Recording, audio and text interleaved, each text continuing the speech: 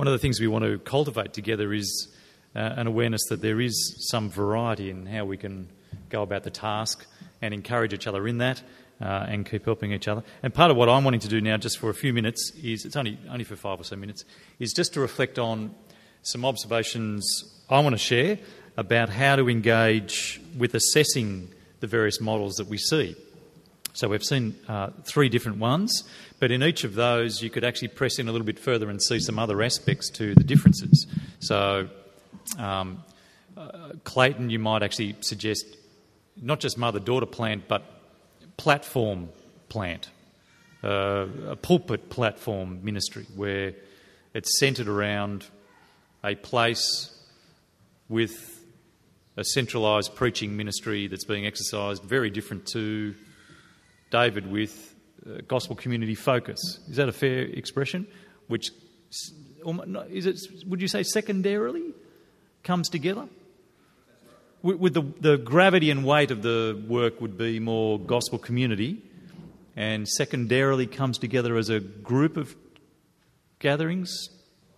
Yeah. So you can see there's further dimensions to the differences between the models that need to be teased out and understood. The nature of the leadership structures in each of them.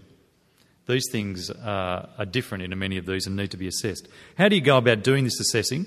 I just offer this thought. It's in terms of concentric circles, I think. And depending on whether you're assessing a model or creating one, will depend on how you align those concentric circles. So what I mean by it is this.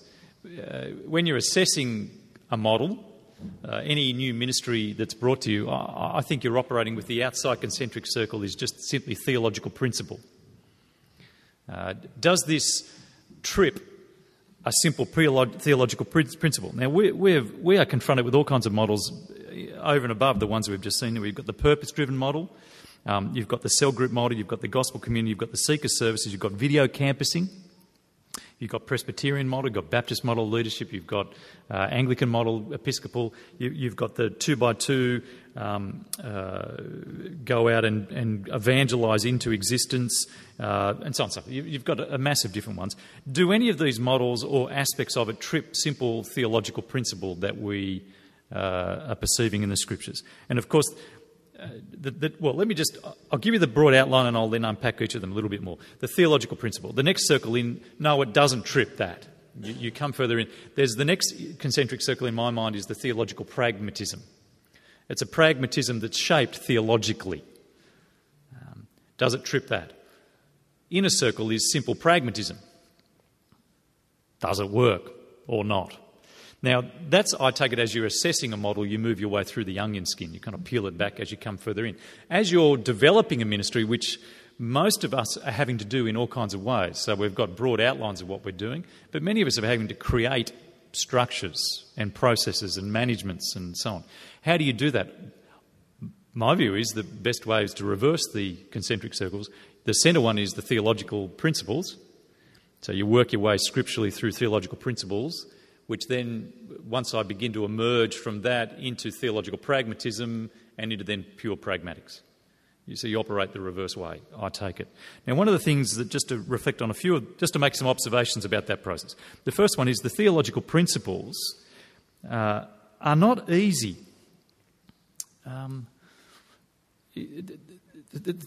Coming to a theological mind is a profound process of transformation of thought, which requires systematic theology and biblical theology to interact and engage with each other. And that is quite a complex process. So it's not just a matter of considering the systematic theological understanding of how God leads and pulling all the Bible together on that. It's actually recognising we're moving through different dispensations theologically in salvation history. And so there are actually different weightings that are given to each of those dimensions as you move through history and need to be borne in mind. Now, we'll be considering some of those. We'll be looking at the theological plank tonight on the theology of the church. Now, as you come to that, just doing systematics on the theology of church is not sufficient. You need to consider church in light of the movement through dispensations and God's salvation history as it unfolds to get a proper appreciation of church. That's a complex process. And one of the things that we own very much in this network that we're seeking to create is a desire to be theologically driven, to have sufficient theological mind to bring to bear on assessing the models that you might choose to adopt, or by creating a work within the model you're using, means you need to be very theologically aware. And that cannot be gained unless some extraordinary anointing of the Spirit happens by you reading a few books on weekends. Do you know what I mean? To get the sophistication required and the subtleties and the ability to instinctively engage theologically requires a lifetime of dedicated theological research and exploration, which is most helpfully kick-started, and I say it's only kick-started, by a series of intensive years of engaging theologically. So is that only possible to be delivered by a formal theological course that takes 4 years? No, there's no, where's the Bible verse for that and the Bible theological principle for that? No, but you want to think into it hard if you don't want to go that route. It's going to be very difficult. There are other ways to deliver it, but we need to be committed to deepening theology. I've considered my theological education a Kentucky tour through Europe. I felt like I dropped into Venice for half a day and Rome for a day, and then I flew to Paris and had a quick hour there and shot over. Do you know what I mean? I've spent the rest of my life now going back to each of those places and digging even further. And I take it that's our task. First comment, just theologically, we need to engage very deeply, and it's a complex process to properly ensure that we don't get caught up. The whole seeker service thing, I'm going to say something, I'm going to be horrified. I'm old enough to remember when it all came out. Al, he was there when it came out. He was an old man when it arrived. But I was there on the cusp of it all happening when we all ran off to conferences for Willow Creek. You weren't there. Come on. Yeah. Yeah. Thank you. I wasn't running off either. I was just quietly going along. But because I was such a young man, I was watching everyone around me. And everyone got caught up on this is the way to reach Australia. Friends, it had theological problems that many of our friends, praise God, were able to stand up and identify. But too many, unfortunately, were quick to see this is something that seems to be working, let's jump on the bandwagon. The Signs and Wonders movement comes out as the great new way to reach the world with the gospel. And many, many pastors ran on. Theologically, we need to help each other to be well-minded on these things. The second principle I just draw attention to in light of these kind of concentric circles is the danger of enlarging or contracting where the circle boundaries lie. Do you know what I mean?